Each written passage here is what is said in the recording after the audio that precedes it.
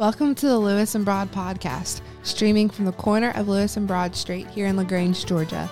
Lewis and Broad is a storytelling podcast where we share the lives and tales of people and local organizations from our small town.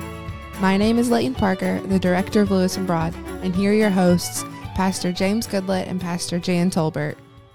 Welcome, everybody, back to the Lewis and Broad podcast. This is episode number 29 of our esteemed, highly acclaimed, world-famous podcast, broadcasting here from beautiful downtown LaGrange, Georgia. My name is James Goodlett. I'm one of the pastors here at First Presbyterian Church in LaGrange. And as always, I'm joined by my good friend and colleague, the Reverend Jan Stewart Tolbert. Jan, how are we doing today? James, hi. It's a good day. It's later in the week than I'm used to doing podcast on, but hey, it's great. It's true. We're actually recording this on Thursday, October the 14th. It is a beautiful, beautiful day outside, and I understand the weather's going to be getting a little cooler this weekend. We're getting ready for lots of exciting stuff. The Braves have just clinched the NLDS. They're moving on to play either the Los Angeles Dodgers or the San Francisco Giants. Obviously, by the time this podcast drops, I fully expect them to be ahead. We'll say 2 or 3 games to none. That's what I'm going to go with. I'm just going to be confident about it. I'm going to own it. Speaking of confidence, I can, with full confidence, say that neither one of my football teams will lose this weekend. How can you be so sure? Because the Georgia Tech Yellow Jackets and the Atlanta Falcons do not play this weekend. So this will be a safe weekend. It's going to be my safe space. But we're recording early. We have to do that because, I'm high maintenance and I'm traveling next week. Yeah, James is going to be away taking some classes up in Pittsburgh. Pittsburgh, PA. So it'll be good. It'll be good for you to get some education up there and I need some education. Bring it back and help us. I think it's a beautiful weekend for football, a beautiful weekend for traveling, a beautiful weekend for a family, and it's just going to be great. It's fall, too. And we've said this before, that with fall comes certain kinds of foods, especially as it gets a little cooler. Now, a couple weeks ago, you and I had a rather spirited debate about pumpkin spice. You're anti. I'm pro. But I think what we do love is fresh seasonal vegetables.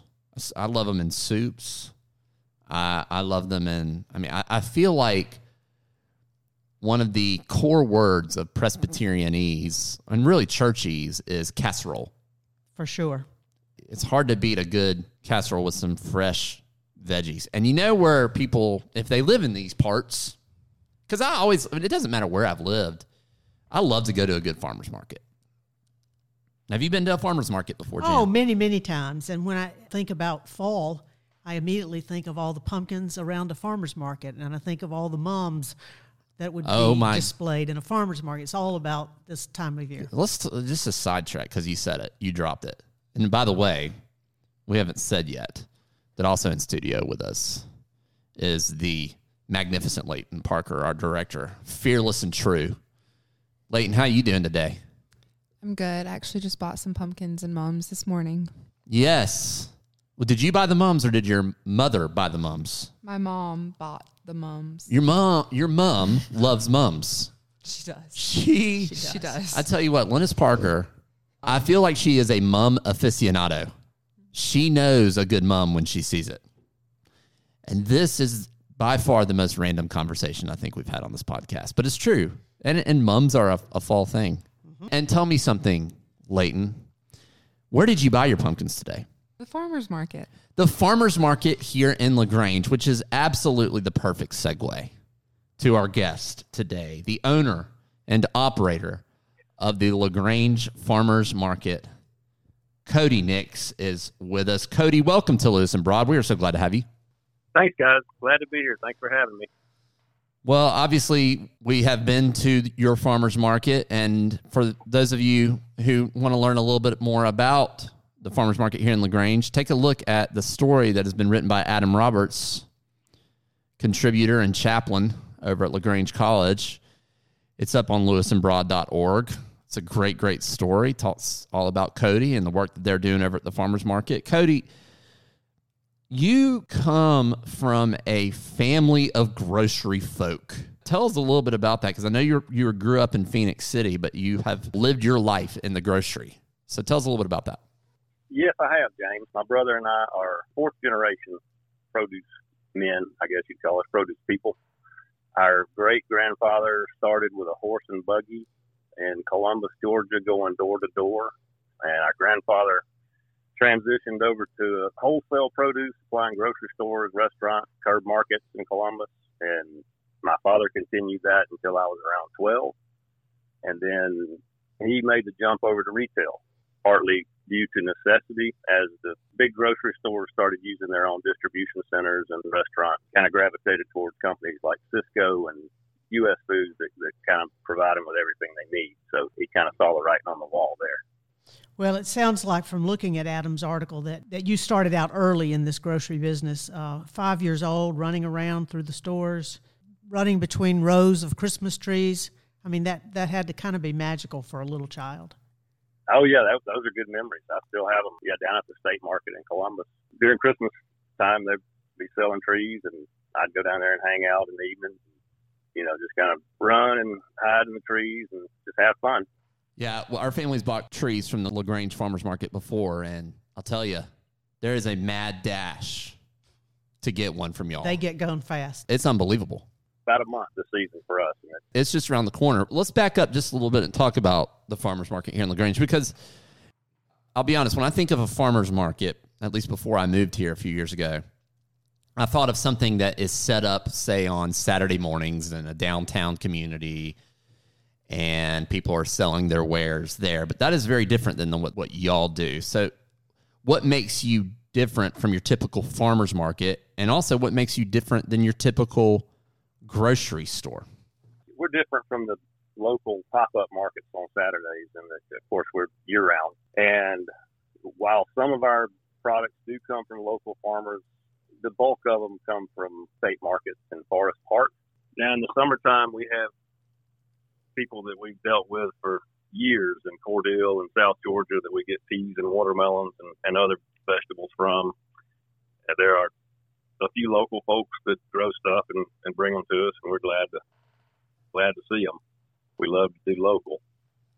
As far as grocery stores, what separates us is our quality, I believe, is the main thing, and then value. You're going to get more bang for your buck here with us. And when we do go to Atlanta to buy, if we're looking at it up there, we're looking at the product there, choosing what we want.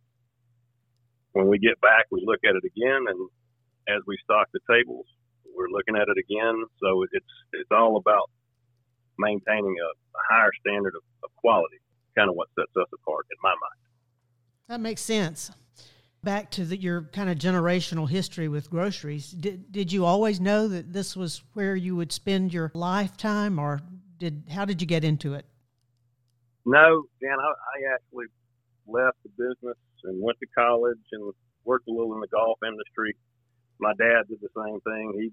He left, went to college, and I think he was looking to be in the museum there in Columbus. He was a history major in college, so he enjoyed local history, Westville and around Lumpkin and, that area. Mm-hmm. And so eventually he came back to work with my granddad, and just like him, I came back to work with him around 2000, and I've been here since then. So how did it get started here in LaGrange? How did this farmers market? Because again, to be clear, it's not just your standard pop-up market. This is something that's open all year long. You're in a building off of Greenville Street here in LaGrange and Lafayette Parkway here in LaGrange. So how did this whole thing get started here? In Columbus, when we first opened there, we had a perfect spot. The business was booming. We grew and grew and grew until we outgrew where we were. And Dad moved the store to another location with a bigger facility. And for some reason or another, it didn't work. So decided to close shop there and move up here to the original property had been sold, so he couldn't get back in there, and there just wasn't really anywhere else that excited him. So he decided to come to LaGrange, and he actually, when he first got here, he was over in front of Planet Fitness. There was it's actually right where the new cookout is. He had tarps strung up on some poles, like it was a pavilion type deal, open air. So in the winter, it's when he first started, so he just strung up tarps and started there and made a name for himself and worked his way up to where we are now. Quite the journey. Honestly, Cody, this was something new. I've lived around the South, and I've seen some places. I grew up in Marietta, and there was something called Harry's up there. Yeah. Oh, yeah. And I guess it was big box version kind of what y'all do. This is highly localized. But is what y'all have done here at the farmers market here in LaGrange, is that a common thing? Because I noticed that in Adam's article about you, that you've had folks ask you if you could open up something similar in their community. So is this a common thing? It's not too common. We get people from Newnan here. We get folks from Peachtree City, Union City, that far north. And Pine Mountain, they're always asking us, please come to where we are and open one of these and you'll do great. And they're probably right. The only thing holding us back really is finding people you can trust to take care of it. Same with our store in Opelika that my brother Mitch runs. He has people from Montgomery come to him. He has people from Alexander City, Dadeville. They're all, they're begging for one up there. But the logistics of it would be difficult for us right now. I don't see stores like ours very, very often. I haven't. I see other types of markets that are year round, but nothing like what we've got going here. It's very much a gym here in LaGrange. We're really lucky to have it. Thank you. Very much. I wanted to ask you, Cody, about something in Adam's article talking about ripening tomatoes that were picked when they were green. And I know I've bought some of those kind of weird pinky looking tomatoes in the big grocery store and slice them open and it smells like cardboard and right. It tastes a little like cardboard too. Oh yeah. Yeah. I was curious about that kind of thing and where else it might influence our food. Well, bananas, I guess, is where it kind of got started. They used to keep bananas warm by burning kerosene heaters. Mm-hmm. And they realized that the bananas would ripen a whole lot quicker when they used the kerosene heaters. And they figured out that it was because of the ethylene that the burning kerosene gives off was triggering the ripening mechanism in the bananas. So they started doing that with tomatoes. They'll pick tomatoes that are, fairly hard green and box them up, put them in a room and seal the room and then pump in the ethylene. And it does get them ripe, but not the same as them getting ripe on the vine. Vine ripes are so much better. Tasting, the texture's better, and that's what we buy. We stay away from the gas tomatoes, which is what you'll find on a fast food burger, the pink tomato with, like you say, that tastes like cardboard. And I was also discussing with Adam about there's a misunderstanding about hothouse tomatoes. People call them greenhouse tomatoes. Uh-huh. Those are generally some of the tastiest you'll ever get because they're grown in ideal conditions. They control air, light, heat, the insects a little better. People hear hothouse, and I think they immediately think of those pink, tasteless tomatoes that you find in some stores and most of your fast food restaurants. We tend to stay away from those. Good. Yeah. Are there any other fruits or vegetables that we should be aware of that may be ripened in these strange ways? Because I just want to say, I didn't know this before today. I never want foods that, especially fruits and vegetables that have been quote unquote gassed. That to me, that just doesn't sound good. But what do I know? I'm just a podcast host and a pastor. But I can imagine that there are probably, to Jan's question, things about food that would just absolutely blow your average person's mind away.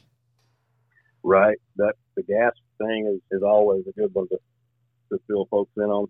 I think bananas and tomatoes are about the only two items I can think of that are gas like that or forced to ripen.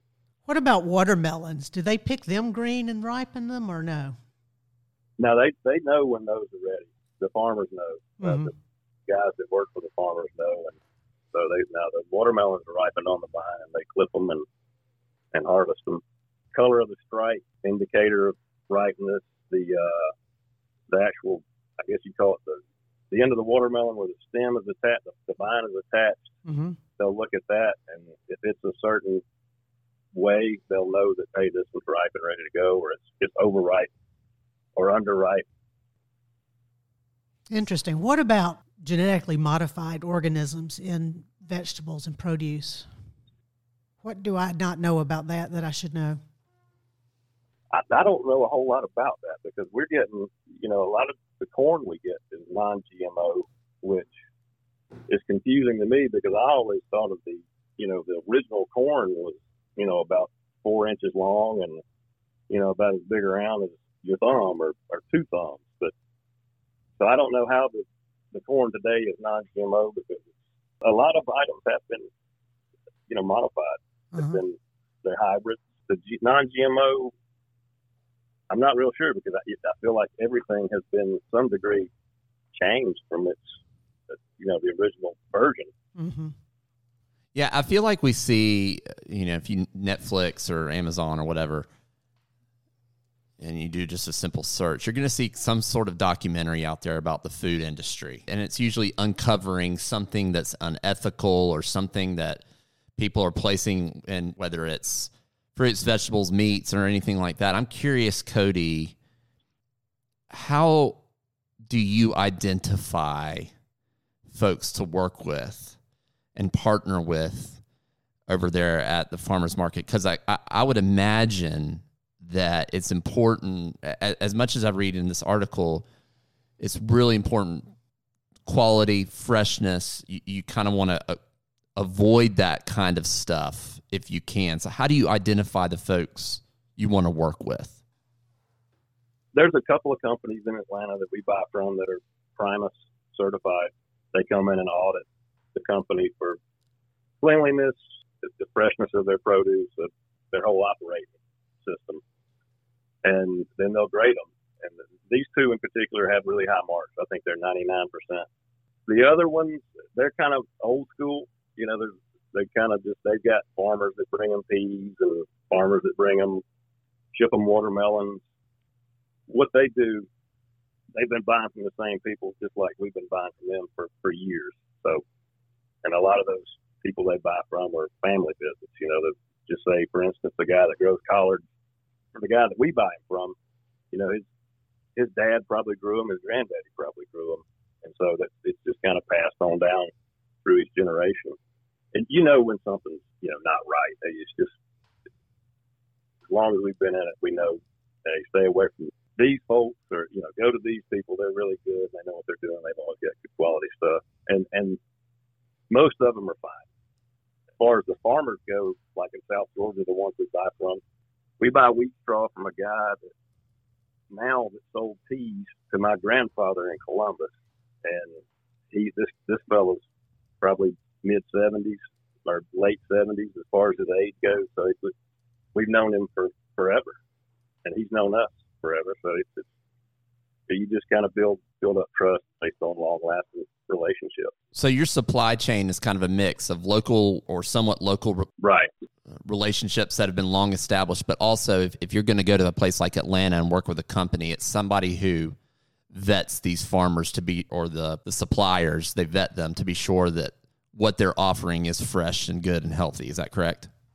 That's correct. Yeah, most flyers in Atlanta are all just like us. Their dads did it, their granddads did it before their dads. So, it's just been in their family for a long time. That's kind of the way the produce is. Well, it sounds like a good model for doing business if you can have those long-term relationships with suppliers. That's right. Unfortunately, we lost Dad 2 years ago, but there's no one on the Atlanta market. There's really no one in South Georgia at the Cordele market that doesn't know who he is. He's been in it since he was 12, 13, 14, except for when he stepped away for a minute to to pursue a career in the museum, but he's always been in produce. Well, I'm sure your dad would be proud that the tradition continues to the next generation. Cody, I was wondering, what are your hopes and dreams moving forward with the LaGrange Farmers Market? We just hope to be here. We hope that everybody continues to be loyal to us. We're certainly going to be here for the community, doing the best we can, trying to give them the best produce that they can find, at a fair price. If Dad's looking down, I hope, try to make him proud. Absolutely. No doubt about that. And I can imagine, because there is a bit of this in the article that Adam Roberts wrote. And again, folks, that's at lewisandbroad.org. He says that you saw the writing on the wall a long time ago that your chain grocery stores were going to be largely supplied by folks like Sysco. And so y'all wanted to go with a hyper-local, hyper-fresh model. That's right. I'm curious, and during the course of your lifetime in this business, what significant changes have you seen take place? Because I know that you said, your hopes and dreams are that y'all remain here. And I think it's vitally important that community stores, community markets like yours exist. And then, like I said, the LaGrange Farmers Market is a gem of a gem. Well, thank you. What do you feel like y'all have to navigate? What kinds of changes have you had to navigate over the years? You never know what Mother Nature's going to throw our way. Every year there's 4 or 5 different times in the year where one commodity will just almost vanish, and if you can find it, you got to pay big time for it.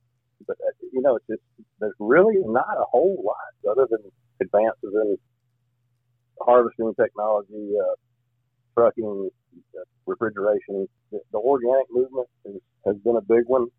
That's good. That's definitely better for you. Mm-hmm. And the costs are coming down. The pandemic and what it's brought has been really the biggest issue we faced in my 20 years here at the farmers market. Trucks, not having enough drivers, the fuel costs are going up. It's affecting everyone, and it definitely affects anything that goes on a truck. And that's everything. Everything at one point or another is on a truck. We've had to adapt to that. Yeah, this pandemic has been something else, and you speak to that a little bit in the article when you talk about family relationships and not only your suppliers and your truckers and all that, but y'all have had to, like everybody else, you got to find workers to work the store. But what jumped out at me about what Adam wrote about y'all is you clearly put a priority on workplace culture. You put a priority on establishing family-like relationships with those folks who work with you, and you love to give the underdog a chance. And I love that. If you could say a little bit about workplace culture and how you make that farmers market such a wonderful place to be. We try to find folks that are down there. This is usually a second or third career choice for most of our folks. A lot of them are retired, and they just got bored and wanted something to do, and so they came by, and I said, sure, we'll give it a shot. Most of our employees have been with us for several years, some going on, 10 or 12 years. So there's really no secrets around here. We can't hide anything from each other because it's just like a big family, brothers and sisters. There's going to be arguments and disagreements, but we work through it and make it happen, and it's all good in the end. Well, it sounds like, besides being the general grocer, you're also human resources, and maybe you work all positions. I am. I'm everywhere. Well, Cody, we are so glad to have you here in LaGrange. We're so glad to have the farmers market here in LaGrange. I can tell you every time I take my kids over there, my wife and I will peruse all the produce and all the healthy stuff. But where do you think my kids go first? They got to go to the candy shelf. They go to the candy counter, and they get all the chocolate-covered everything, and usually we'll get the chocolate-covered pretzels or whatever you got there because those things are right delicious. we locate that stuff strategically, right there by the registers at about a child's height so they can see. Well, you have done well, sir. Yeah, well played, Cody. Well played, because we cannot get out of there without buying something from that general area. So well done. But thank you so much for being on today, Cody. And got to tell you, I'm ready to get back over to that farmer's market right now. I love that place and love the work that y'all are doing. We appreciate y'all. We appreciate the people of LaGrange. We couldn't do it without their loyalty and support. Hope everybody will check out the article again on lewisandbroad.org about the farmers market here in LaGrange that is run by our guest today, Cody Nix. Next week is our season finale of season 2 of the Lewis and Broad podcast. And we couldn't do a series on the food culture here in LaGrange without a piece and an article on Charlie Josephs. For those of you who are here in LaGrange, you know all about Charlie Josephs. And for those of you who listen to us beyond this place, well, Charlie Josephs is your definition of an institution. It is. It is a tradition. They are over 100 years old now. Fantastic hot dogs, fantastic burgers. It is, again, my kids love to go there. And can't wait to talk with the good folks from Charlie Josephs and read Caroline Johnson's article on them. It's going to be great. And that'll be a perfect way to wrap up season 2 of the Lewis and Broad podcast. At our next podcast as well, at the end of the season finale, maybe we'll give you a little teaser about what's coming in season 3. We'll see. Leighton, I'm sure you've got some stuff that you've been... I have some ideas cooking. Absolute cooking. I see what you did there. Mm-hmm. I see what you did there. All right, y'all. As always, we are grateful for you're taking the time to listen to us. And if you have any questions, contact us again on our website, lewisandbroad.org. Until our season finale, remember who and whose you are, and take care of yourselves, everybody. Goodbye. Thanks for joining us this week on Lewis and Broad. Make sure to visit our website at fbclagrange.org/Lewis and Broad, where you can read our articles and subscribe to our show in iTunes and Spotify. While you're at it, if you found value in this show, we'd appreciate a rating. Or if you'd simply tell a friend about the show, that would help us out too. Until next time.